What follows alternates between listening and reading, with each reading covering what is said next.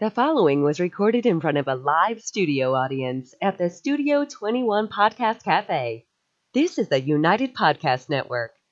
The following program is closed captioned for the thinking impaired. By tomorrow, I will rule the world!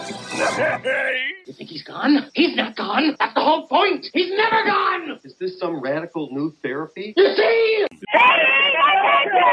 Well, I must have not been paying attention. All right, what happened? You can let that run a little bit longer next time. Hey, what happened, huh? Who? What? We're here. All right, we're here. Tom Duggan here on the Paying Attention television podcast, radio podcast. We're going out on iTunes. We're on YouTube. We're on all kinds of places. So you want to go to the Paying Attention podcast page, and you want to subscribe to that, and you want to go to my YouTube page. And which camera do I look into, by the way? I don't even know anymore. I just randomly look out. Oh, the one straight ahead. All right, thank you, Stu. Stu, our fine producer here on the Paying Attention television podcast. We have all kinds of stuff to get to today. I know I was in the middle of saying something, but I've got ADHD, so I forgot what I was saying. We have Fred Meredith here to do news. We've got Lion Dave O'Brien from the Lawrence Lions Club to chat with us about some stuff. We've got Ira and Kiana with their IQ segment. They're going to be talking about... I'm actually glad that they're here to talk about this, because when I saw it, I was like, well, they're going to talk about these Tide Pods. I have no idea what that is.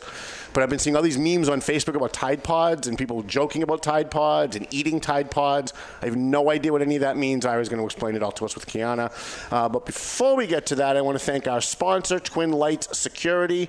Mike Thibodeau and Patrick at Twin Lights Security provide my security when I'm out driving around in Lawrence getting shot at. So we want to thank them, and we've got a couple of new sponsors coming in next week. I think BNI is coming in next week. Sweet. Great. Great. And we're really looking forward to working with BNI. They're a business networking group. They get together at like some friggin' ungodly hour, like 7 o'clock in the morning. It's way too early for you. And they were like, look, we want to buy full-page ads. We want to buy ads on your show. But would you join? I'm like, geez, 7 o'clock, man. That's... I'm just getting to bed at like 5:30, and you want me to be there at 7? But if they're going to spend money... I'll go for you. Oh, would you I'll do go that? for you, yeah. God bless you. No problem. Excellent. All right. So Meredith's going to be my proxy on the days that I can't make it, which would be like every day. So we want to thank them. We want to thank all of our sponsors at the Valley Patriot. The Valley Patriot newspaper's out. Pick it up.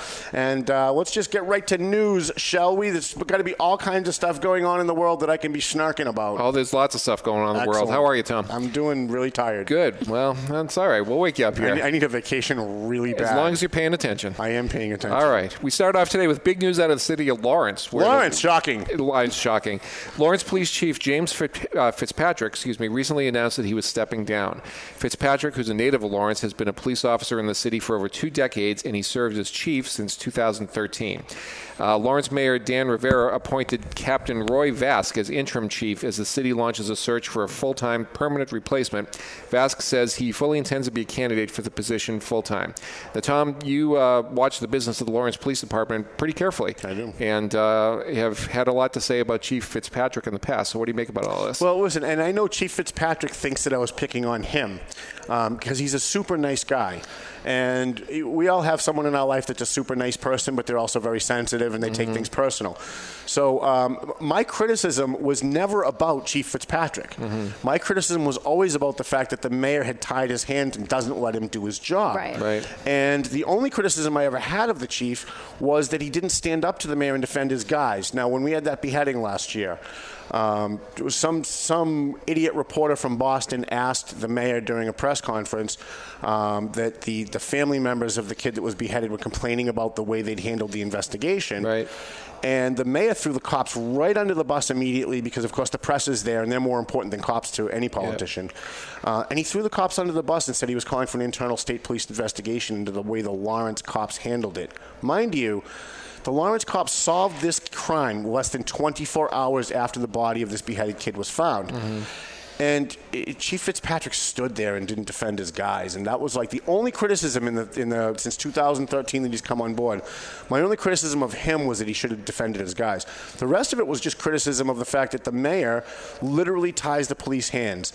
He literally calls off police pursuits. He really micromanages like everything in the department, from where they put their desks to where they have their lockers. It's ridiculous. I really feel bad that the chief has resigned, however you want to say it as chief. I would have preferred that he stay and stand up to the mayor. Yep. But that's not an easy thing to do, especially if you're a nice guy. Yep. Well, so Lawrence is a city that is having problems with violent crime, problems with drugs, and it's got a police department that the officers haven't had a contract now for several years, right? 4 years. 4 years. So how does all this change that, or does it? I mean, what do you see happening? I don't think it changes the contract situation because that's really just all up to the mayor. The chief has no say in it whatsoever. Yep.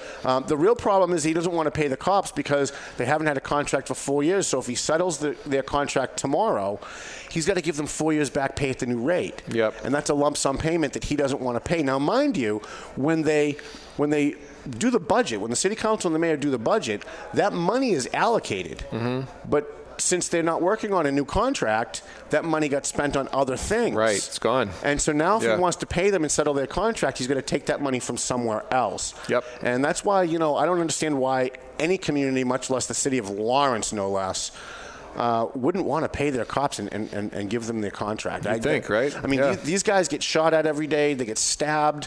They're dealing with domestic violence, the homeless issue, the fentanyl problem, the fentanyl labs, the heroin. They're heroes. And then the mayor's just like, I think it's more important to have bongo lessons. Let's do a community development block grant for Dominican bongo lessons because that's real friggin' important. And I just shake my head like, it's just a matter of priority, and you can always tell what someone's priority is by what they do, not what they say. Right. I'm going to talk about that a little in my rant, too, later on.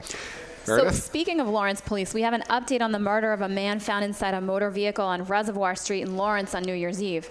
According to the Valley Patriot, Lawrence Police and Mass State Police Violent Fugitive Apprehension Team have arrested 49-year-old Jose Urena of Lawrence for the murder of Jeffrey Santana Peguero.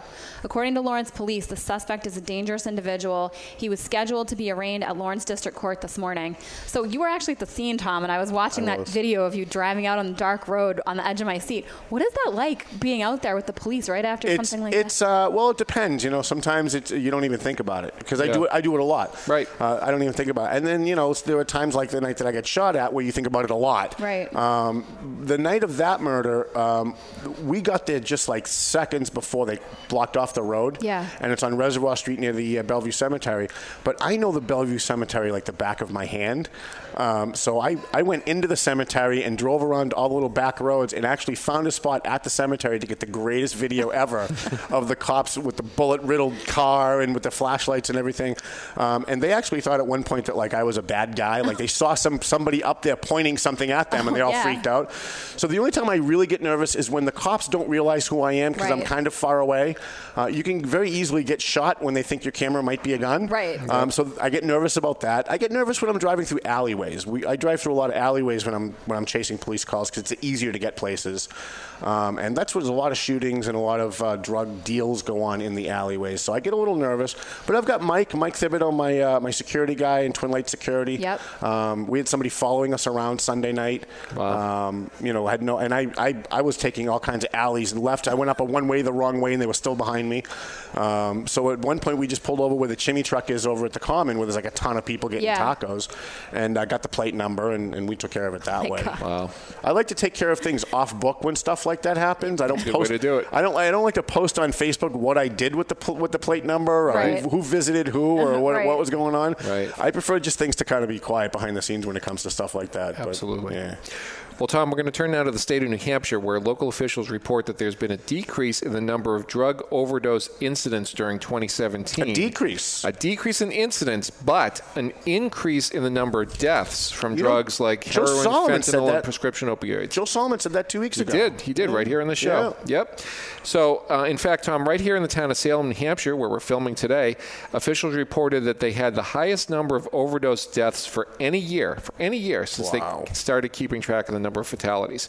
Now, this news comes just weeks after, as you remember, New Hampshire Governor Chris Sununu pointedly singled out the city of Lawrence, Massachusetts as the source for many of the drugs that are plaguing the streets of New Hampshire. Yeah. And he vowed to take action, even if it means crossing over state lines. Yeah, has he done that yet? Not that I know of. See, I'm a doing kind of guy. Right. I don't want to hear that you're going to do something. Do it and then tell me. Right. Maybe we wouldn't have heard about it. I don't know. I want to see Chris Sununu and I want to see the governor of Maine and the governor of Vermont send every flippin' law enforcement officer that they have into the city of Lawrence to help the Lawrence cop clean up drain the swamp and clean up the mess. The fentanyl labs are all over the city of Lawrence. The fentanyl is being produced in Lawrence, and how we know, we talked about it on other shows. When the DEA and ICE did that big fentanyl raid in June, we were the only ones that were there because someone tipped us off. They held a press conference afterwards where they said, and my numbers might be like $10 off, but I'm pretty close. It's like $400 to $450 for a finger of heroin in Lawrence. You buy it in Lawrence for $450 or $400. You go up to Manchester, New Hampshire, it's $800. Wow. You go up to Algonquin, Maine, it's $1,200. Wow. So we know through capitalism that things are cheaper where they are more plentiful. Right. And so we know just from those numbers that the fentanyl labs are in Lawrence. We know that the drugs are being packaged and distributed out of the city of Lawrence. For officials to deny that and to pretend that, oh, you're picking on us because we have brown skin, really betrays the people of Lawrence, who are the good people of Lawrence, who have to deal with this shit every single day. The shootings in their neighborhood, afraid to let their kids go to the park because of needles. Those are the people being betrayed when people like Dan Rivera and city councilors cry and whine about people pointing out the problem. Right.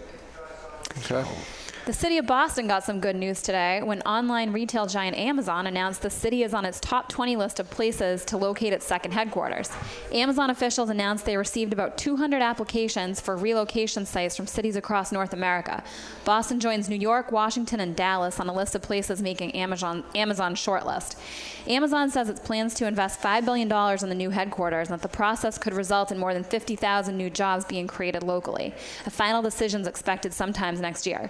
It's a little unclear if Amazon's singling out just the city of Boston and not greater Boston. If so, that's bad news for officials in Haverhill and North Andover who had hoped the retailer might choose a Merrimack Valley site for its new headquarters. I was hoping for North Andover because my book is on Amazon, Heroes in Our Midst, from the pages of the Valley Patriot. Absolutely. And if the shipping place is in North Andover, you get your book sooner. Yeah, right. So I'm shooting for North Andover just for that alone. There you go. We'll send one of those drones over with it. Right, exactly. Exactly. Yeah. Yep. And by the way, the drone's going to be up in the next couple of days. Excellent. Yeah. Excellent. Well, Tom, final story today, and we just want to sort of start a new segment here on Paying Attention. What we want to do, Meredith and I work in real estate, in addition to several other Very ventures. exciting topic lately. Very exciting topic. And so we Seller's figured market, we'd give people, right? It is, and we're going to tell you a little bit about that. Please we figured do. we'd give people a little bit of a market update. So if you look at Essex County, Massachusetts right now, there are 161 single-family homes that have been sold so far this year. Now, we're only a couple of weeks into the year, but the average price of those properties was just over $527,000. Now, those numbers show a significant slowdown from the same period just a year ago, because back then there were 219 sales, but the average sales price was lower, $495,000. So that could mean that the real estate market is starting to tighten up a little bit. Now, is that good or bad? I mean, so it's good if you're a seller. It's tough if you're a buyer. So one of the signs of that is that right now there aren't as many homes for sale as we might expect or as we might need. Right, a year ago we had 793 active listings in Essex County, houses for sale. Right now, 694, so 100 fewer houses out there to choose from. So if you're a buyer, it can be a little bit difficult, but if you're a seller, it's a great time to sell. Great. Now, what will it take to make it a buyer's market? It's better when it's a buyer's market, right? Better when it's a buyer's market. So what has to happen in the economy, because I don't know anything about real estate. Yeah. What has to happen in the economy for it to go from a seller's market to a buyer's? Is it more money in construction? Is it... It could be that. It could be a number of different factors. Basically more money in people's pockets. One of the difficult things right now for buyers is interest rates have been creeping up in the mortgage market, and that's expected to continue in 2018. So we're not exactly sure what that's going to mean for buyers. But for buyers, what they really need right now is inventory. They need houses out there to buy because there's not enough to choose from, and you get these buyers competing for the same house all the time, bidding wars and losing out on properties. So what we need is a construction boom, and maybe that's something that our new president can do. Well, that would be great, but it is tough in Massachusetts because there's not that much available land around downtown Boston, that type of thing. So it's difficult. Yeah, but there's plenty of land in like North Andover. A lot of land, lots of land up here. And I know in New that Hampshire. Methuen is so overdeveloped at this point. I mean, they've so overdeveloped that it's actually starting to become like Lawrence. Yeah. You know, especially like in the Arlington neighborhood and the Lawrence borders. North Andover, Methuen is just importing people at this point. Right. So those are interesting numbers, and we're going to try to keep track of those week to week here, and we need some insight. And we need a logo from you guys with your phone number, so we can add it. So we can add it to the rotation below. There you go. Fred and Meredith run Lyric Properties, Lyric Consulting. We're happy to have them on board here with us. Glad to be here to do the news. They also, you guys are now officially my booking agents. That's right. And they're going to. So if you want to book me for you want me to talk to your college class, you want me to do a book signing, you want me to come and talk about police line of duty deaths, voter ID, whatever the topics are that we're experts at the Valley Patriot. Give us a call. Don't call me. Right. Don't call him. Don't call me. Call us. Call Fred and Meredith. We'll find them. If you instant message me, I'll give you their number. We'll find them. You can call them. Yeah. So, well, thanks so much for the news. Sounds You guys good. have anything else? No, that's it for today. Is there any way we can just have Meredith sit here for the rest of the show? No offense taken. No. So you actually don't mind that I flirt with her at all, do you? Oh, he does mind. I mind on her behalf. Tom, he had to think about that. He had to look to her to see if it was okay to answer that question. All right, let's take a quick break. When we come back, we got Ira and Kiana are going to talk about Tide Pods, I guess. We have Lion Dave O'Brien from the Lawrence Lions Club, and then I've got all kinds of stuff to get to. We're going to talk about racism. We're going to talk about illegal aliens. We're going to talk about the Lawrence homeless situation. We'll be back after this on Paying Attention.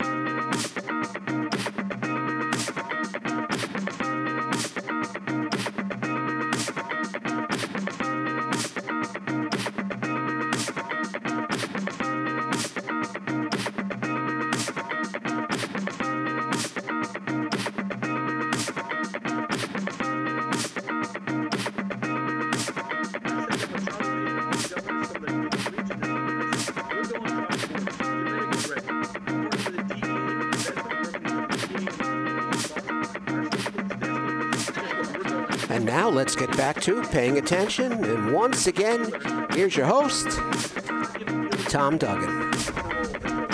That's what they tell me. Studio audience, do we get any applause? Do we get anything at all? Can we at least pretend we have people here? Very good.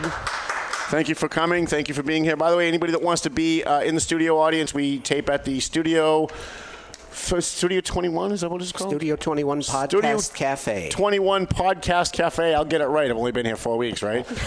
It's upstairs from Two Guys Smoke Shop. We want to thank Dave. Come down, get a cigar. Hang out with Dave. There's a couple places in the back where you can sit down and relax on a couple of couches and enjoy your cigar. I'm Tom Duggan. This is the Paying Attention podcast. I want to thank Fred and Meredith from Lyric Properties, Lyric Consulting. I know they get all excited when I'm live on Facebook, and all of a sudden, like, we're in the middle of a police chase, and I'll flip the camera on so all you can see is me, and I'll say, and by the way, don't forget Fred and Meredith at Lyric Properties. And they get all excited about that, so I love that. I do that more now just because they told me that. Before we get to Ira and Kiana, I'm waiting for Sean the barista to bring me my coffee. Oh, there he is, Sean the barista. Woo. That's a big cup. How are you doing, Sean? Very well, Good. Thank you so much for our coffee. It's my pleasure. It is actually, and I'm not just saying this because you're here, because I would just be honest, if it wasn't, this is actually the best coffee I've ever had.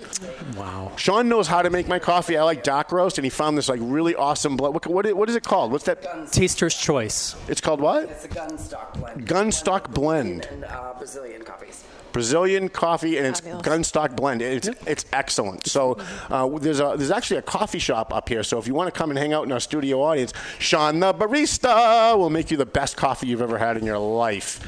He needs his own segment. I swear to God, we have two more, folks. We have two more sponsors coming in next week, which means I think are going to be able to go 2 hours after that. Wow. And that being the case, we're going to rework all of this so that the segments, there's more me in between the segments, and then we can have like Sean the barista can have his own little segment, and we can have you somewhere in between.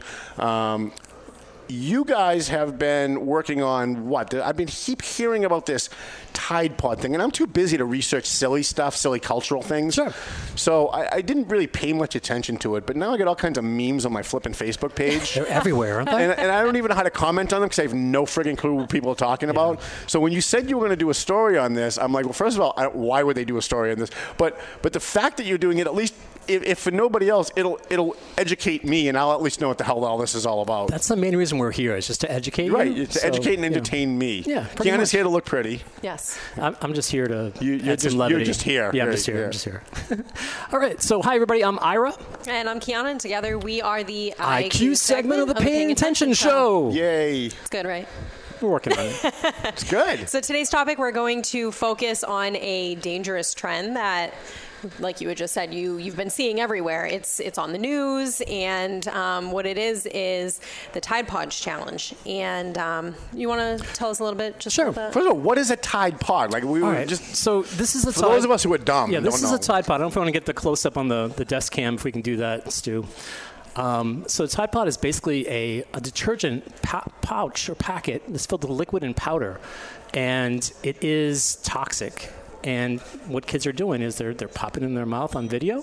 But what is it? It's a laundry detergent. Oh, it's laundry detergent. Yep. Yes. Okay, all right. Yeah, so it's. I thought Tide was making candies or something now, and everybody's talking about it. Well, that's the joke. That's part of it. Yeah. That's okay. All right. I'm behind the curve. That's all right. So the thing about this Tide Pod Challenge is the first time I saw it, and obviously being in social media and spending a lot of time on Facebook and Instagram, the first time I saw it was in a meme probably last August, including bleach. It seems that the meme started with bleach, like how it was funny to drink bleach and, end your life. A suicide joke, right? Because that's hysterical, right? I don't know if you've ever actually seen somebody drink bleach, but it's like really not pleasant. Yeah. And then it turned into eating a bowl of cereal of Tide Pods, and you pour some bleach on it, and it says the best way to start your morning part of a balanced and breakfast. end it all. Yeah. So instead of Cocoa Pebbles, you're eating Tide Pods. Tide Pods, I see. So that was the first time I saw it. But nobody's actually doing that, right? That's just memes, right, and stuff. Well, common sense would say that you don't eat a laundry pod, right? But we do have really stupid people in this country, though, so I can already see where this is going. They look so delicious, though. Right, They're colorful and shiny and kind of squishy. It's kind of like that. I don't know. Has anybody sued Tide Pods for making something like that looks like it's? Oh, I'm upstaging you. Right? I'm sure it's coming soon. I'm sorry. We don't talk about that. But all right, I'll let you guys talk, and then I'll just stay out of it. All right. The thing with the Tide Pods is that it's obviously a chemical. It has a purpose. It has a specific reason why we're using it, and the baseline is that it contains ethanol, which is part of gasoline, and hydrogen peroxide, which is like for the whitest whites, in your laundry. And that's racist. That's not a racist comment. I'm talking about clothes here, but But along with the other poisonous materials, in 2017, the CDC reported 10,000 exposures to concentrated laundry packets, and as I had told you, we started seeing So 10,000 idiots put this stuff in their mouth? Yeah, not all on purpose. You know what that's called? Natural selection. That's what that's called. If you're dumb enough to put a Tide Pod, unless you're a kid, but if you're a grown-up and you're dumb enough to put a Tide Pod in your mouth, that's God's way of saying, yeah, we really don't need you around anymore.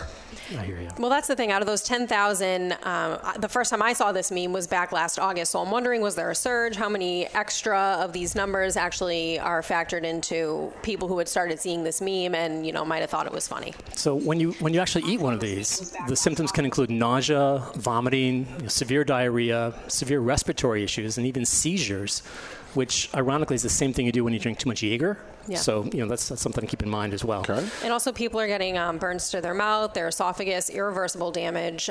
So you're seeing an increase in long-term, lifelong medical complications because kids are seeing these videos and these memes and they're chewing on Tide Pods. Yeah, see, I get that, like, we should protect kids from this because, you know, kids are stupid by virtue of being kids, right? They don't know stuff. But grown-ups, I mean, I think, is this got to be all kids that are eating? 94% of the 10,000 cases were indicated as they were kids under 5. So these are kids that just pick them up. So that makes sense. But there is a significant percentage of adults with dementia who also think this is old man candy and pops in their mouth as well. Now, Procter & Gamble, who makes Tide, they've made a big effort to educate consumers. They've updated their packaging to make it harder for kids to access them as well. Last night when I was actually at Walmart, in the laundry aisle, every single type of concentrated detergent pod is now locked up. In fact, the big containers of Tide pods that hold, 36 to 50 pods actually have the spider alarm system on it. So now you need assistance because this is so rampant and people are doing it so much that you actually have to have an associate come unlock the spider in order for you to purchase it.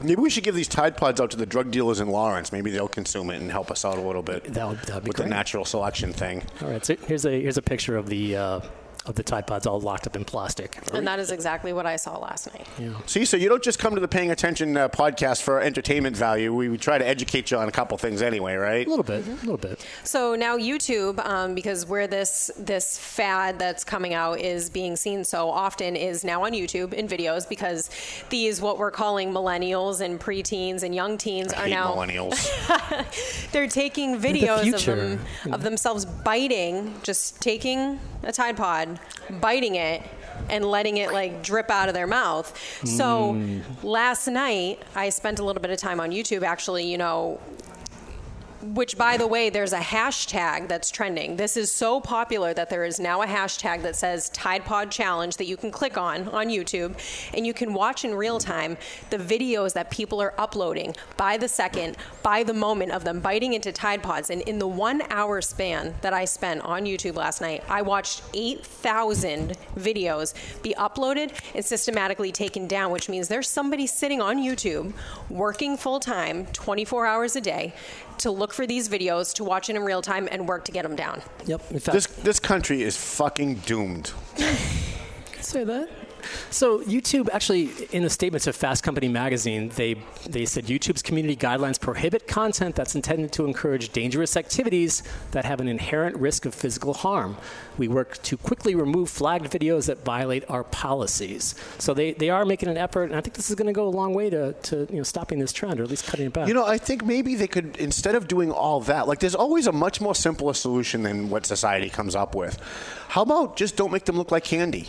Duh. Yeah. Like, just make it look like a white powder. Make it look like something that doesn't look like something a kid or a person with dementia is going to want to eat. How about just that? How about don't put it in a plastic, in a plastic thing that's see-through, and put it in something that's not see-through, so it doesn't look like. How is this hard? It also smells delicious. Yeah, check it out, Tom. Yeah, smell it. Yeah, gee, thanks. Yeah, just give it a little squeeze near your mouth. It's awesome. I can't smell it at all. Well, I'm a smoker though, so that's not. Although we think that it's So going actually, to go a long it's way. actually a liquid. It's a liquid. It is a liquid. Oh, see, I didn't realize it was a liquid. I thought it was almost like a gel, No, it's a concentrated liquid. No kidding. See, I can't. Well, actually, now I can smell it. Yeah. No, it's not bad. So they should make it like cherry flavor, vanilla flavor, just so when people are eating them, at least it tastes good. Before you burn your esophagus, right. Let's have a little strawberry flavor running right through. So let's review some of those internet memes that you talked about earlier that have appeared recently to mock this dangerous trend. That's right. So in this first one, we have a police officer, kind of, referring back to the, the DARE program, an officer telling kids in school in 2008, don't smoke crack. Crack is whack. And in 2018, now it's don't eat Tide Pods. Right. Because it worked so well for the crack, right? Oh, yeah. Yes. I mean, DARE cops have been telling kids, don't smoke weed, don't take drugs, don't drink and drive, and that's worked out so well, right? I heard McGruff, the crime dog, actually OD'd last month. Did he really? Yeah, I heard that. Yeah. It's that friggin' fentanyl, man. That's true. You know what it is? So we're going to take a look at the next one, which maybe we're segueing into the next crazy trend is It's a picture of underneath a car, and it says kids out here eating Tide Pods, but they don't realize that their cars leak Mountain Dew, which is actually antifreeze in the picture. Right. Is that the next one? We're going to start cutting lines with Mountain Dew under the car. I know you got to be careful that you don't let your dog eat drink the antifreeze. Yeah, or chocolate milk. Chocolate milk. Yeah, that'd be good. Yeah. So the next one is a mock-up of a Hot Pockets package with Tide Pods as the filling. We're calling it the Forbidden Fruit. Hot Pockets. Right. And the final one, which we just think is great, it's a simple fix to the problem of eating Tide Pods. The Tide Pod now says contains gluten. Which will definitely So you get work. people to not eat it. That's good. I like that. Gluten-free since 93. Thank you, Fred Meredith. Thank you, Janet. So, obviously, you've had a couple things that you've said in here, but, any comments as to, what you think I think about this I think craze? the whole thing is the most retarded thing I've ever heard in my life. But I do understand you have kids and you have people with dementia who are going to eat things that look like food. And if you're making something that's not food, and you know that, like the Tide Company or whoever it is that makes it, Procter & Gamble, it just seems to me like they ought to be able to package it in a way so that it doesn't have that effect. It doesn't look like candy. It doesn't look like food. I don't know. I can't even believe this I can't even believe this is a thing. Like, we're even talking about That it. we're covering this. It's been on ABC and CNN and all the local news stations as well because it's so huge right now. Tens of millions of views. And I hear Tide Pods, my eyes just glaze over when I go looking for something. I go looking for like Donald Trump or something. I go looking for something I understand. I speak Trump, so I go looking for that. And already this year, Time has actually done a report. So it's so relevant that Time is already coming out with something. And it says that there have already been 39 reported cases, which after speaking me and Ira, 39 seems really, really You see low 8,000 considering the videos craze. last night. Right. Yeah. Just the videos I saw last night. So 39 reported cases of teenagers misusing the laundry detergent pods by the American Association of Poison Control Centers. So that doesn't sound like a lot at first glance, but when you look at the fact that there were only 39 cases in 2016 and there were 53 in 2017, you're saying, wow, this is only the first couple of weeks. You've got to be kidding me. Right. Yeah, and then finally, we're seeing celebrities, athletes, role models weighing in on this crazy topic. Are you serious? Yeah. Yeah. And just to remind kids, just say no. So let's roll that clip. Gronk says, do not eat. Unbelievable. Yeah, so if Gronk says so, you know it must be true. Can I ask a silly question? Sure. What's a grunk? I think it's an extra chromosome. I'm not sure, but, All right. but we need Sounds him, like we it. need him Sunday for All sure. right. We do. Okay. So remember, kids, for a clean mouth and fresh breath, do not eat eat Tide Tide Pods. Very good. Yeah, swallow toothpaste. That's your instead. paying attention thought of the day. Yeah, swallow toothpaste instead. Don't eat Tide Pods. Don't eat yellow snow and don't eat Tide Pods. That's right.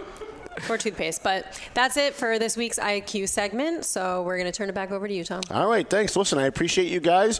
Do you know what you're going to talk about next week at all? Can we preview it, or are you just going to make it? We can just make it up throughout the week. Yeah, we'll figure it out. Well, that's good. Excellent. I really like these reports. I know that I'm getting a lot of emails from people saying, no, we want less segments about like news stuff and more of you just pissing people off. That's just me. That's just all right, it's just Ira. But I think it's important that we educate people about some of this stuff. We have people who watch us because of my snarky attitude, but we want to educate them along the way too. So hopefully by the next couple of weeks we'll be able to go 2 hours, and then we'll really be able to do some. Well, I think we'll be able to do some really good stuff. Anyways, sounds great. Thank you. So thank you guys for coming. I appreciate that. We're going to bring up Lion Dave next after the next commercial. I've got a ton of stuff I'm going to talk about during my rant today. We're watching all of this. My new girlfriend.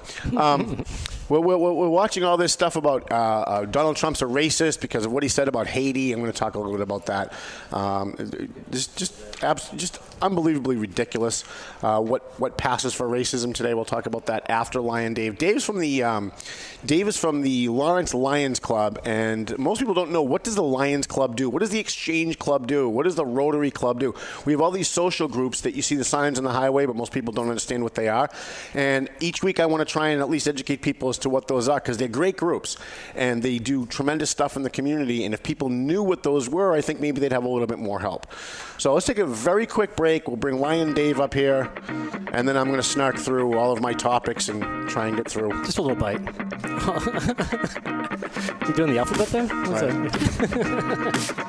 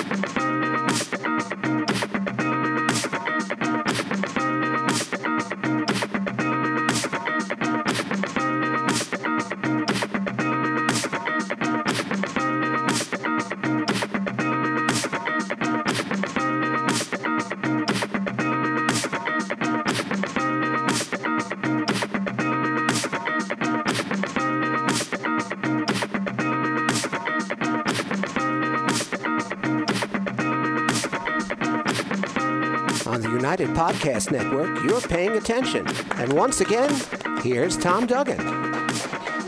All righty. Settle down. Live from Studio 21 Podcast Cafe here at Two Guys Smoke Shop in Salem, New Hampshire. Hi, I'm Tom Duggan. This is the Paying Attention Podcast. I want to thank Meredith and Fred again. I want to thank Kiana and Ira for their Tide Pod thing that they did. And, of course, Sean the barista. It makes me the most amazing coffee ever, and I'm not just saying that. It really is pretty good.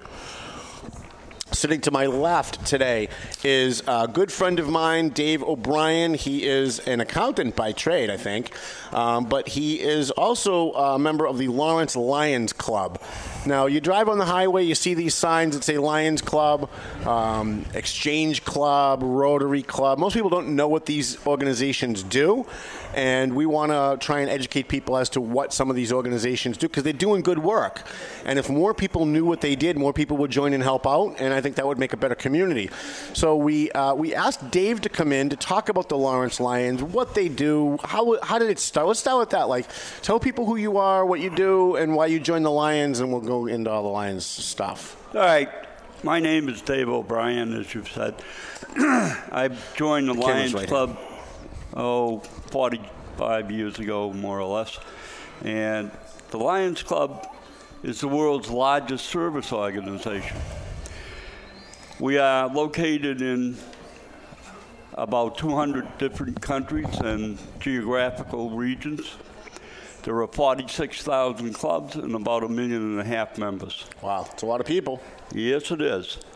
And as I said, it's community service. Most people recognize the Lions by what we do with eyes and work for the blind. We do collect glasses, which are used primarily outside of this country because most states in this country do not allow recycling of eyeglasses. Why is that, do you think? Because it's a good lobby for the optometrists and stuff. Yeah. Nothing wrong with the glasses. They get cleaned up. They go to different countries around the world, places like Haiti, and they are reused. And people in those countries are very appreciative of receiving them. Well, it would be nice if some of those countries were nicer to us, considering how nice we are to them. So the Lions, the Lawrence Lions Club, I know, goes out into the community and does more than just raising money, right? You guys go out in the community and you talk about the last two eye screenings that we did and how we. I'm actually a member of the Lions, so let's. Right. Look, Tom is a member of the Lawrence Lions. So that's full disclosure. Yeah. And I'm actually a member of the Methuen Lions and a rebuilding lion for the Lawrence Lions. The Lawrence Lions recently, within the last few months, did an eye screening at the Tarbox School where we screen children with what's called the spot camera. It's a camera which, lined up properly, will take a picture of the children's eyes without them even knowing it's been taken. And it very simply tells them whether or not they need further evaluation. Out of the 78 students that were screened, approximately 10 need further evaluation, which is a little above average.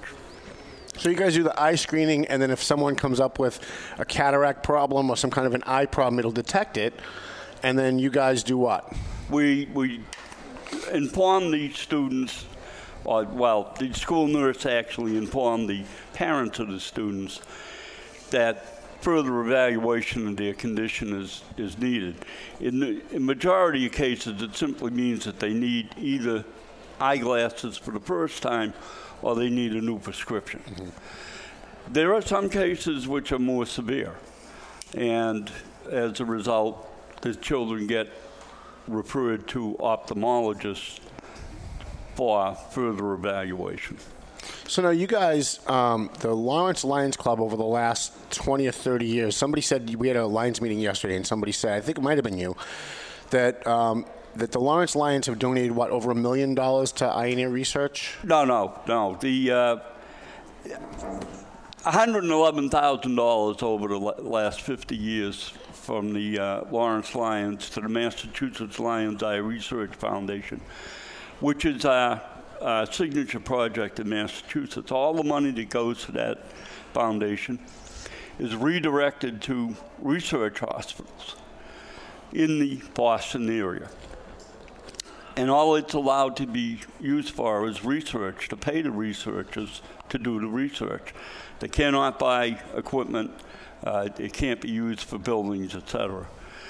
$34 million has been raised by Lions clubs in Massachusetts throughout the state since approximately 1950.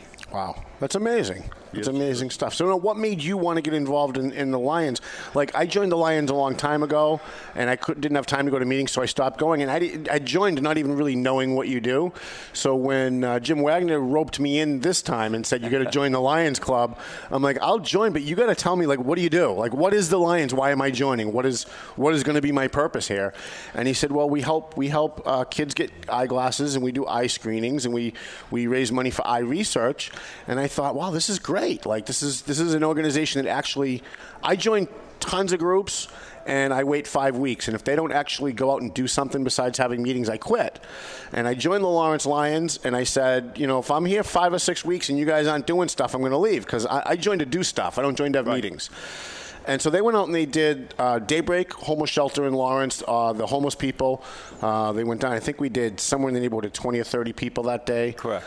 We found, I think, 5 or 6 people that needed some further follow-up, that need glasses or need some further care. And the Lawrence Lions is now looking for, we went to Tolman Eye Associates, and they were not really as helpful as they have been in the past, sadly to say. So the Lawrence Lions is actually looking for an optometrist or an eyeglass place that we can work with that might, donate their cost or donate their profit, and we can kick in their cost for getting glasses for poor people that just don't have it. Homeless people, kids in Lawrence, the downtrodden people who need stuff. Right? Yeah, now I'll tell you, Tom, as a result of our efforts through Mass Lions Eye Research over the years, when we have a person who needs a very, very intensive eye care solution, we get it. We contact members of the board, the state board of the Mass Lions Eye Research Foundation, and we recently had a student in Methuen who needed a very sensitive surgery. Not only did we get the surgery date moved up, we got the price of the surgery reduced dramatically. Nice. And the student is doing well. I spoke with his mother, and he is doing well, and he is now in college. So that's fantastic. So Lions, for the eye stuff, that's only a small portion of what we do. We have refocused for the next 100 years. One of our areas will be diabetes, because it is something that affects not only your general health, but your eye health substantially. We have a program at our international foundation, and I know you're not a big fan of the organization being international. Yeah, I really don't. However, I don't like any of our money going to other countries. It's just me. But we have a program called the Measles Initiative, which is funded in part by Lions Club International Foundation. And there are matching grants from the Gates Foundation and an organization called Gavi. And as a result, we are vaccinating children all over the world for approximately $1 a shot. I call it $1 a shot. Measles is the #1 killer and the #1 cause of blindness in children. And we're talking about children anywhere in the world. Now, in countries like the United States, Canada, the European countries, pretty much all of the kids are vaccinated. But in poorer countries, in third world countries and so forth, the kids aren't vaccinated. And that's what this money is primarily used for, to make sure that kids have a shot at actually living a life and not cause blindness by measles we also wiped out something called river blindness, which was totally unheard of in the United States because it's caused by a mosquito that carries a particular virus, and we never saw it in the United States. But it's a big problem in places where there are big rivers like Right. the Amazon and so forth. And we've wiped out most of river blindness in South America and a lot of it in Africa. Well, that's great. How do people join the Lions Club? Not just the Lawrence Lions Club, but how do they go about finding out how to join their local? Maybe there's somebody here in Salem, New Hampshire, or in Londonderry. How do they do that? Okay, the Lions Club International website has a listing of all the clubs everywhere in the world. You go on there, you can find the club. You can then find out who the president of the club is and contact them. Anybody who is really interested in joining and has trouble with the website or finding information is more than welcome to contact me. I'll be happy to put them in touch with anybody anywhere in the world. All right. And if you want to join the Lawrence Lions Club, you can always get in touch with me. You can send me an email, send me an instant message on Facebook. We'd love to have you in the Lawrence Lions Club. But you've got to be someone that's going to do work. If you want to join to have meetings and have lunch, please join another group.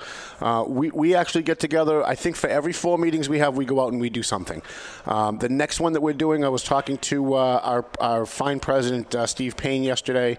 Randy Carter from Veterans Northeast Outreach asked if we could come up there and screen some veterans. So we're getting in touch with the Haverhill Club to make sure they don't think we're stepping on their toes, because Veterans Northeast Outreach is in Haverhill. And we'll either partner with them to go do it, or we'll just go do it. Right? But we want people who are going to join, who are going to do stuff, who want to come with us when we do eye screenings, when we go out and raise money for eye health. We don't want people that just want to join meetings and talk, because I'm on a ton of boards, and I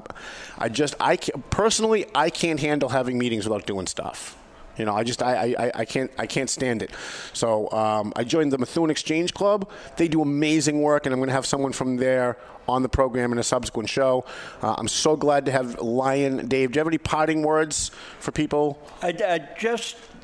If you are interested in community service and you don't think that you want to be just involved with eye research or something like that, don't worry about it. We do other things. We do a lot of things for kids in the community. We have a peace poster contest, which is an international contest for middle school age kids. We have a high school youth speech contest. We have high school clubs called Leo clubs. There's a lot of stuff that's done by Lions. For instance, my beard, Tom, was actually a community service project for the Wakefield Lions Club, because I helped them out at their Santa workshop playing. He does look like Santa Claus, doesn't he? I think he looks like Santa Claus. So anyway, that's why I grew the beard, to do it this year. Now the beard's coming off pretty soon because I can't take it much longer. I think it's kind of cool, actually. Yeah, well, it's kind of 50-50. Some people think so, some people don't, and it's getting to be bothersome, so it's coming off. But there are all kinds of things. If you want to help people in your community, the Lions Club is a good place to do it. And we're always open to new suggestions about what to do for the community. Well, thank you so much for coming in. We call him Lion Dave. If you want to find him on Facebook, it's Lion Dave, Lion Dave. And if you want to just shoot me an instant message or an email, you want to give me a call. If you're interested in joining the Lawrence Lions Club or any of the other Lions Clubs, give us a call. We'll direct you to the right person. They're a great organization. They do a lot of good stuff, and they don't get nearly enough thanks or publicity for what they do, which is why I wanted to have them here on the show. Dave, thanks so much for coming in. Thank you, Tom. Appreciate that. Nice Hopefully you can hang around with us for a little while if you want. Feel free to stay if you can. If you can't, we understand. And let's take a quick break, and then I'm going to come back. We're going to talk about racism. We're going to talk about Lawrence homeless people. We're going to talk about Martin Luther King. We're going to talk about Donald Trump. A couple of other things here. What else do we have? The government shutdown. The nightmare that is the Walgreens specialty pharmacy. A whole bunch of other stuff. We'll be right back on Paying Attention.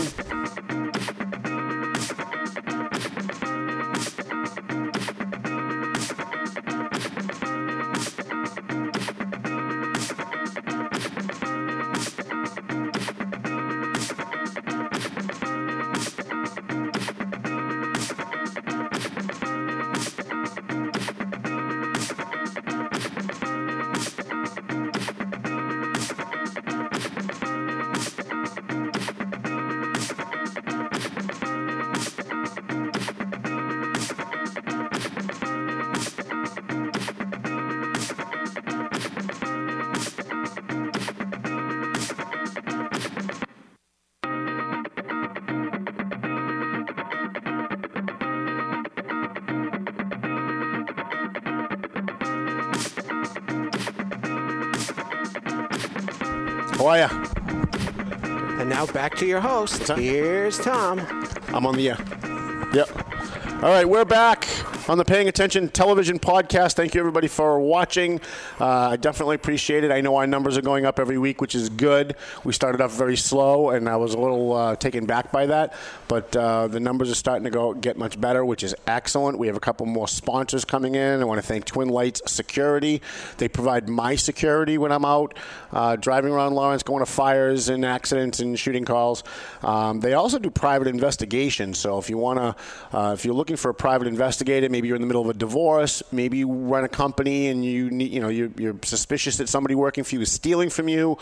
You want to call Twin Lights Security, and if you don't grab the number off the screen in front of you, I know it's rotating in the front here. You can always shoot me an instant message on Facebook or an email or a phone call, and I'll direct you to Patrick or to Michael to help you out with that. I also want to thank Meredith and Fred for coming in to do the news, Ira and Kiana for their segment, and of course my buddy Lion Dave from the Lawrence Lions Club. Boy, I'll tell you, I don't know what the hell is going on in this country anymore. I really just don't. President Trump came out, I think it was the day after last week's show, so it was probably Thursday or Friday last week, and what reported to have said, and that's the key, is reported to have said that Haiti is a shithole country and El Salvador is a shithole country, and why are we accepting people from these countries? First, whenever CNN goes ballistic and Democrats go ballistic about what someone says, you've got to know out of the gate that what they're not doing is talking about whether what was said was true or not true. So when Donald Trump comes out, if he said it, if Donald Trump comes out and says, yeah, well, Haiti's a shithole country, and everybody's running around going, that's racism, it's racism because there's brown people there. The first question you should ask yourself is it true? Google pictures of Haiti. It's pretty true. Google pictures of El Salvador.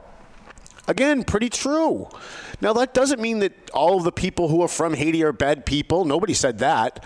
I know weak-minded people will make that leap because they're weak-minded people. That's what weak-minded people do. They hear something, attach new meaning to it, like Anderson Cooper does on TV every night, and then they rail against the information they attached to it. So while Donald Trump said, why don't we have more people from Norway? Yeah, that could have been a racist comment. I agree with those who wondered if it was a racist comment. But CNN came on and they declared as fact that it was a, quote, racist comment. And, of course, we know today that the definition of racism is not how you treat people, that the definition of racism is no longer denying black people or Spanish people or Asian people a job because of their ethnicity. Today, it doesn't really matter what you do for anybody.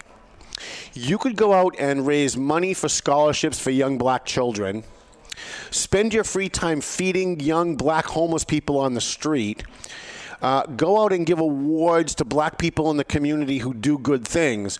But the minute you say something that makes a sissy white liberal who's self-loathing and they hate their whiteness, as soon as you say something that makes them feel queasy, that makes them feel guilty about 400 years of racism and oppression, suddenly everything you did means nothing and you're a racist.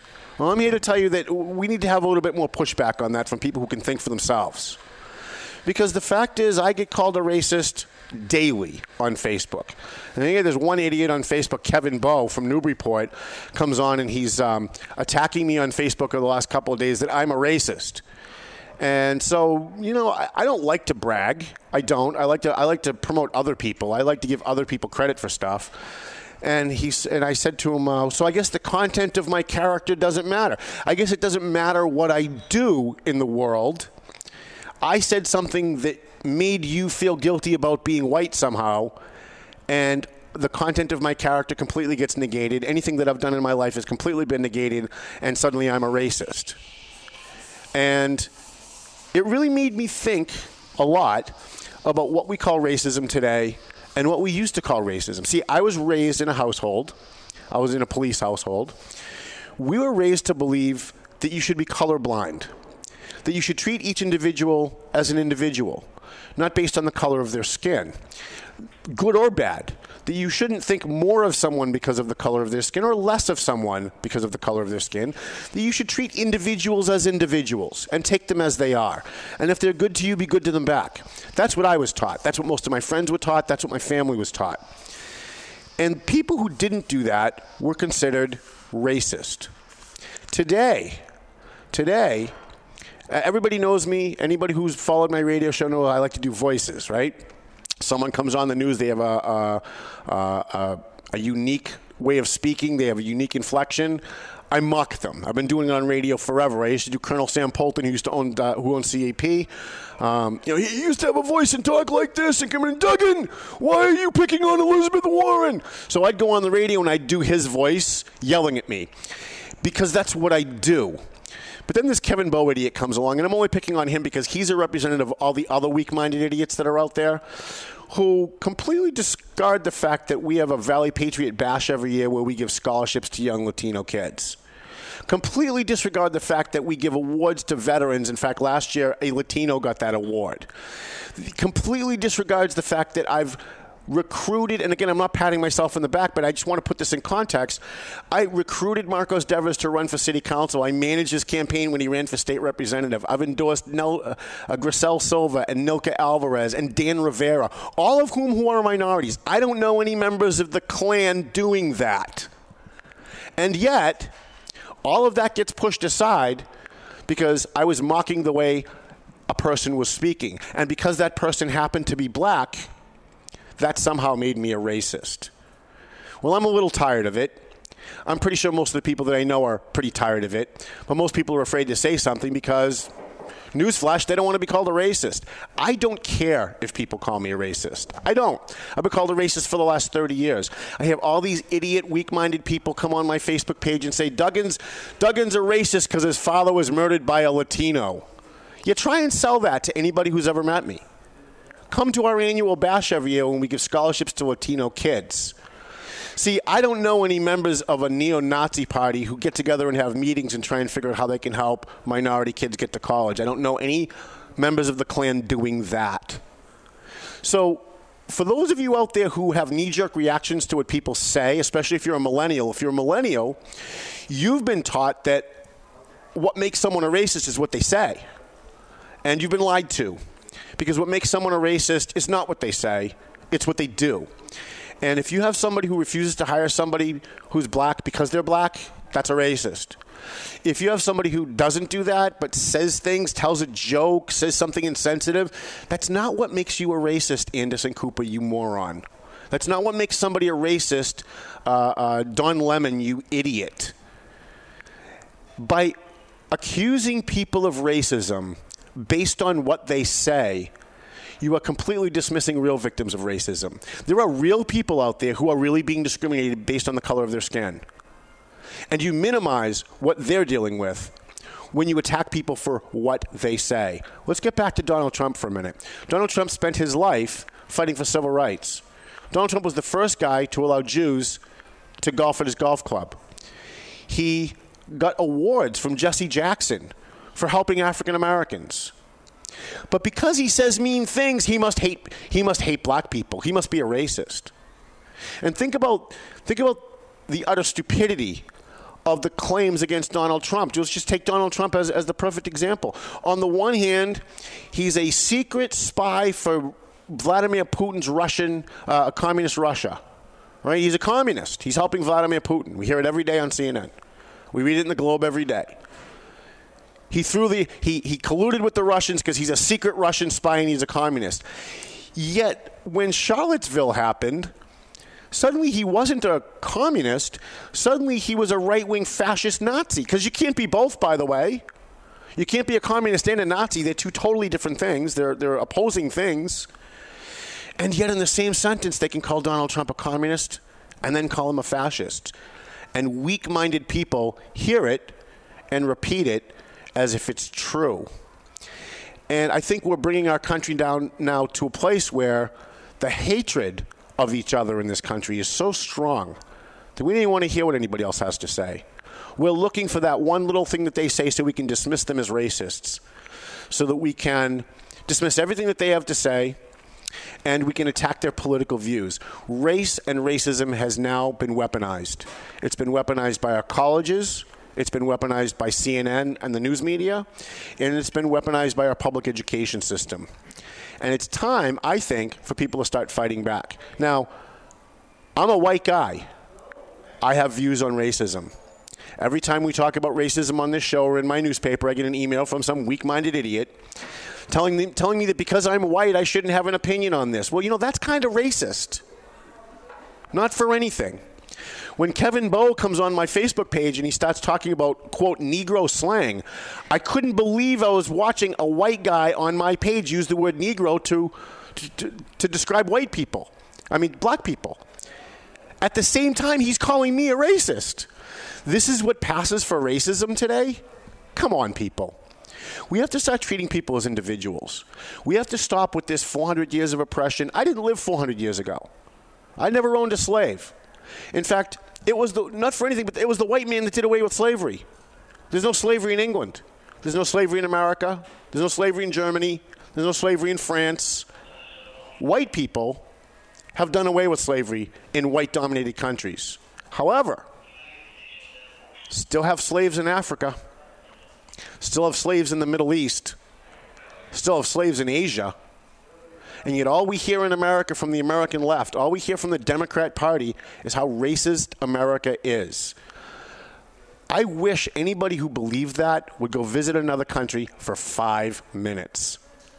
We are the least racist country on the planet. We did away with slavery. We have civil rights legislation in this country. Most other countries don't.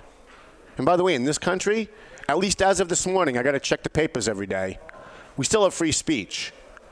So whether you're white or you're black, you are entitled to have an opinion on race. Whether you are Asian or Latino, you're entitled to have an opinion on race. And anyone who judges you, if you're a white person, anybody who judges you based on the fact that you're white and tells you you have no right to have an opinion on race, they're the racists. They're judging you based on the fact that you're white, as Kevin Bowe did, self-loathing white man on Facebook. And he thinks he's so brave. He thinks he's on Facebook, and he's trying to make all his liberal friends happy. Yeah, I really gave it to Duggan. Yeah, you really gave it to Duggan while you were calling black people Negroes. Good job, racist. Good job. Unbelievable. How much time we got? Where are we on this? We're a little over. I got a couple more topics, and then we'll bounce out. I'm going to do more of this. I'm going to do more ranting on future shows. I know that we kind of eat up a lot of time with the segments, and I'm listening to your emails. I'm getting them. We are going to try and retool the format of the show as we go. I'm going to try and do this a little bit more. In Lawrence this week, we have a city council that was on the verge of voting no on a Rich, do you remember how much the grant is for? $145,000 grant was offered to the city of Lawrence for homeless people. Now, this grant that was offered to homeless people in Lawrence is mostly for transitional housing. So when someone is homeless, they go to maybe like the Daybreak Homeless Shelter or some local homeless shelter, and they can sign up for programs, get job training, maybe get help applying for jobs. I know that the Psychological Center will help people get haircuts if you've got a job interview. They might even have some clothes that you can wear, some nice clothes that you can wear to go for a job interview. And once you've done that and you've shown that you want to have a better life for yourself, that you don't want to live on the street, that you want to do better, then they have these transitional programs for you. And they try and pair people up and get them roommates. They work with landlords to help them get a place to live, so they're not on the street bumming for money. And this money will go for transitional housing. So when they try and they get a couple of homeless people. They're working with a landlord. They got to come up with first and last month's rent. They got to come up with security deposits. Most homeless people don't have that. In fact, no homeless person has that. So this money would go for the landlords to cover their expense for their first and last month's rent and their security. So it's helping the landlord because they're renting out their empty space, and they're getting paid, right? And it's helping the homeless person because they've got a roommate to help share with electric bills and heating bills and rent. And so they try and work them through these programs so that people can get back into society. They can get back on the grid, so to speak. And Lawrence was about to turn this money down. And we came in last week and we eviscerated them. And a number of people in the community called City Council President Kendrys Vasquez, who said he was voting no, and just eviscerated him. And I guess they got a lot of emails and a lot of phone calls. So last night, the Lawrence City Council, Tuesday night, I don't sleep, so 2 days to me is still yesterday. The Lawrence City Council voted unanimously to accept this money. And the reason this is important, now look, I'm a right-wing Tea Party conservative guy. I'm not for spending money on this kind of stuff unless we know it works and it's going to actually help people. But we find out that how these grants work is that if Lawrence accepts this grant, the Daybreak Homeless Shelter, the Psychological Center, all the organizations in Lawrence now become eligible for more grants. They now become eligible for other stuff because they accepted the housing grant.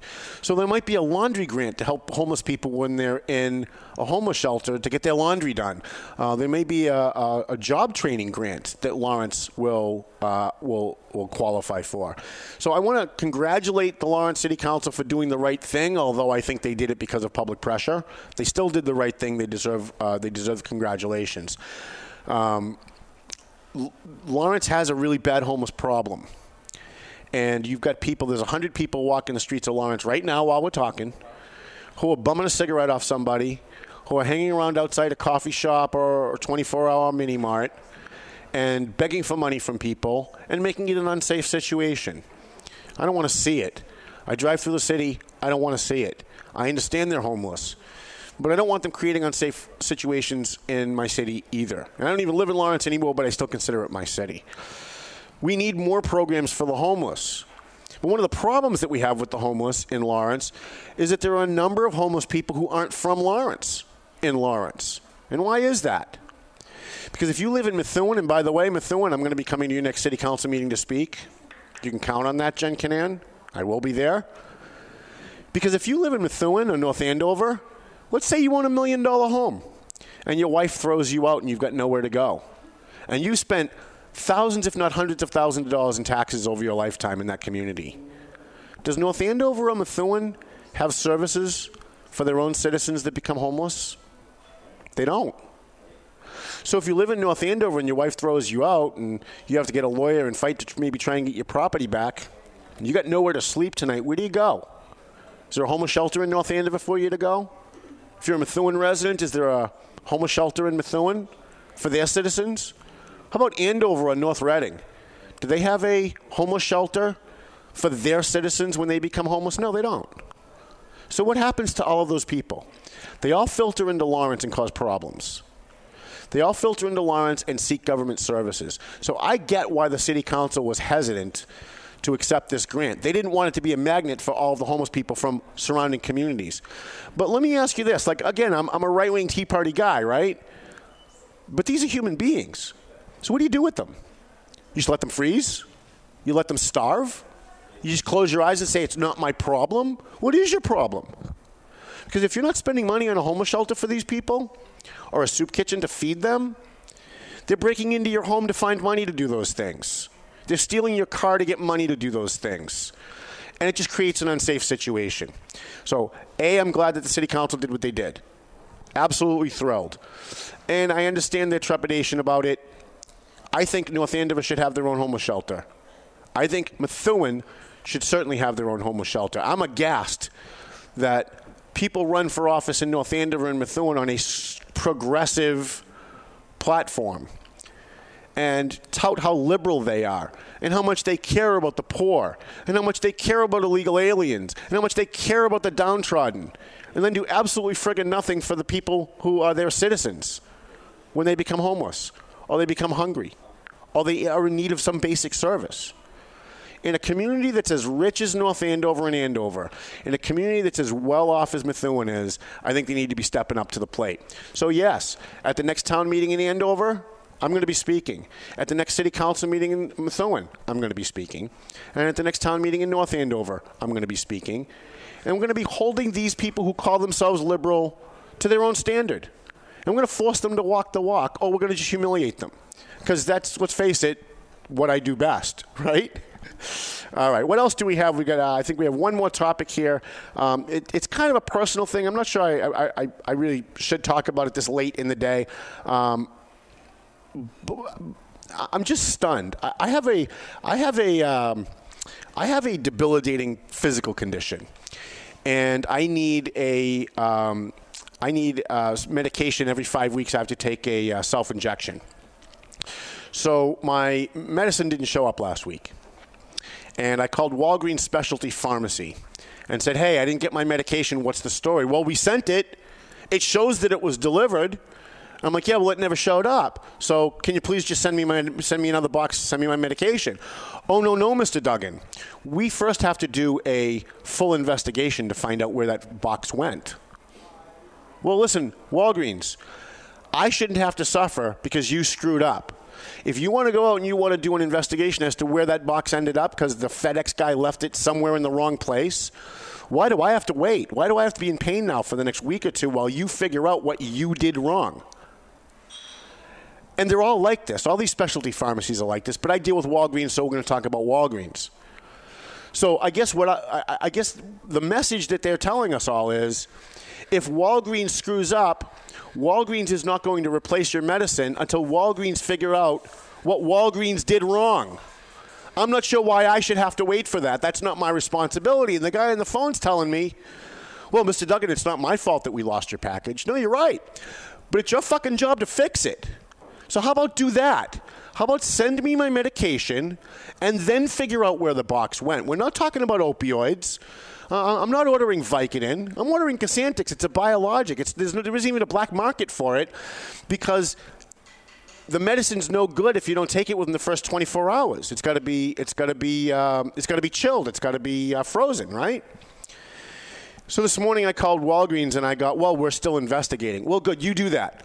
And I'm going to start talking about it publicly. I'm going to write about it in my newspaper. And I'm going to hire a lawyer because I'm in pain. I woke up this morning in pain. I woke up yesterday in pain. And the only reason I'm in pain is because Walgreens Specialty Pharmacy thinks it's more important for them to figure out how they fucked up than to give me my medication.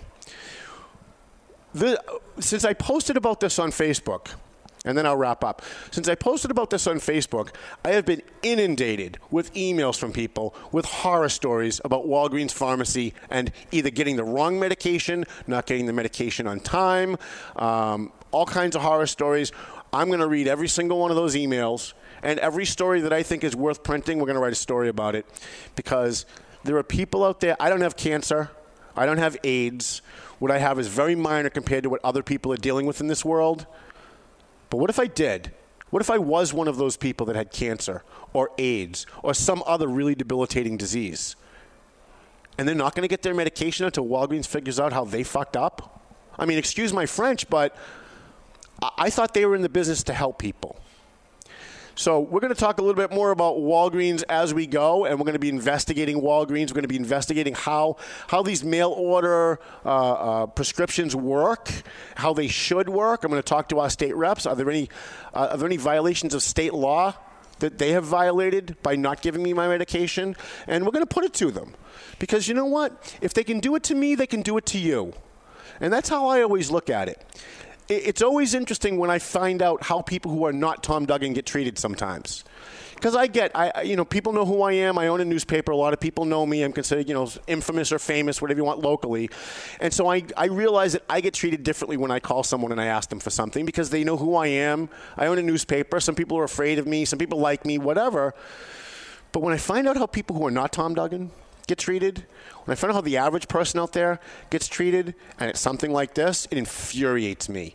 It infuriates me that if it's happening to me, somebody out there who needs their cancer medication is not getting it because Walgreens screwed up.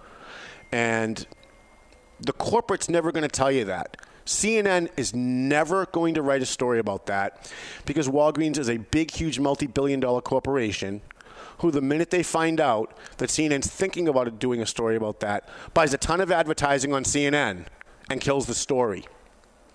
The same way UMass Lowell bought tons of advertising in the Lowell Sun when the Lowell Sun was about to write a story about them covering up rapes at UMass Lowell. That was probably about 5 years ago. We wrote about that in the Valley Patriot.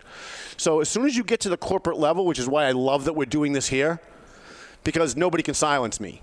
I'm not at CAP anymore. Colonel Sam can't walk in and say, you can't talk about Elizabeth Warren. She got my kid a job. Well, guess what? No one's going to tell me what I can and can't say on this program. And we have the freedom here, myself and any guest who comes on, to say what they believe to be true. Because we live in a free country. And you ought to be able to say what you believe to be true, whether you're talking about a multi-billion-dollar corporation like Walgreens or you're talking about the President of the United States. Next week, we are going to have, we're going to try and get DJ Deeb in here. I know in 2 weeks we have Mike Demers is going to come in. There's a big story coming. I'm just going to preview this and then I'm going to bounce out. There's a big story coming. There's a guy named Mike Demers, originally from Lawrence. He lives in Salem, New Hampshire. And he sued Hafner's Oil Company because they overflowed his tanks with like 250 gallons of oil, destroyed his mother's home. They hired all kinds of environmental people to come in and look at it. They supposedly cleaned it up, but didn't do a good job. They've had health problems because of it. They sued, and they lost. Mostly they lost because they didn't have enough money to get a really good lawyer. And Hafner's has multi-billion-dollar lawyers on their side. So when all of that went away and he lost his case, he started this public campaign on Twitter to shame Hafner, saying, hey, you might have won your case, but my mom is still living in a house that smells like oil. How about just do the right thing and come fix it? The judge says you don't have to, but how about just be a human being and do it? Hafner's is suing this kid, who, by the way, has zero money. Like, he's unemployed, right? Hafner's is suing this kid and trying to force him to take down his Facebook pages and his Twitter pages in Hillsborough County. Hillsborough County Superior Court next month, the trial begins. I will be there. I will be there. I'm going to have friends from other members of the press there because it's a First Amendment case. Mike Demers has every right to go on Facebook and go on Twitter and harpoon and mock Hafner's and Acadia, who's the insurance company that screwed them over. He has every single right to say, hey, they may have won their case in court. The law may have said that they don't have to come and finish this job that they should finish. But morally speaking, I think they should be human beings and do it and do the right thing, so I'm going to keep putting pressure on them to do it. He's got every right to say it. Every right. And I don't know.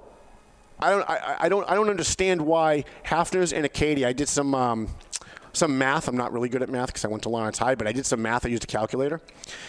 And come to find out that Acadia Insurance spent twice as much money fighting this case in court than if they had just built this guy a new house. Twice as much money. So it's not even really about the money. It's about screwing people. Acadia Insurance and Hafner's Oil, it's about screwing people. And we're going to have him on the show in 2 weeks, and then I'm going to show up at his trial. We're going to write a full story about it in the Valley Patriot, and then we're going to come back and we're going to let you guys know what happened. All right, let's wrap up. We'll do the music. I know we're a little late. I apologize for that. I want to thank Twin Lights Security. They do my security. They're also a private investigative service. I want to thank John Mulligan at BNI. We certainly appreciate Joe Zingales for all he does for our veterans at Team Zingales Century 21. A&M Auto Body. We're going to have Angelo in here at some point talking about stuff. Jeff Deal is going to be a guest on the program in a couple of weeks. He's running for Senate in Massachusetts. And then we're going to try and get some New Hampshire people in here, too. Thank you so much for watching. Follow us on YouTube. Follow us on Facebook. Pick up Heroes in Our Midst on Amazon.com. That's our book. And read the Valley Patriot. Thank you, everybody, for coming.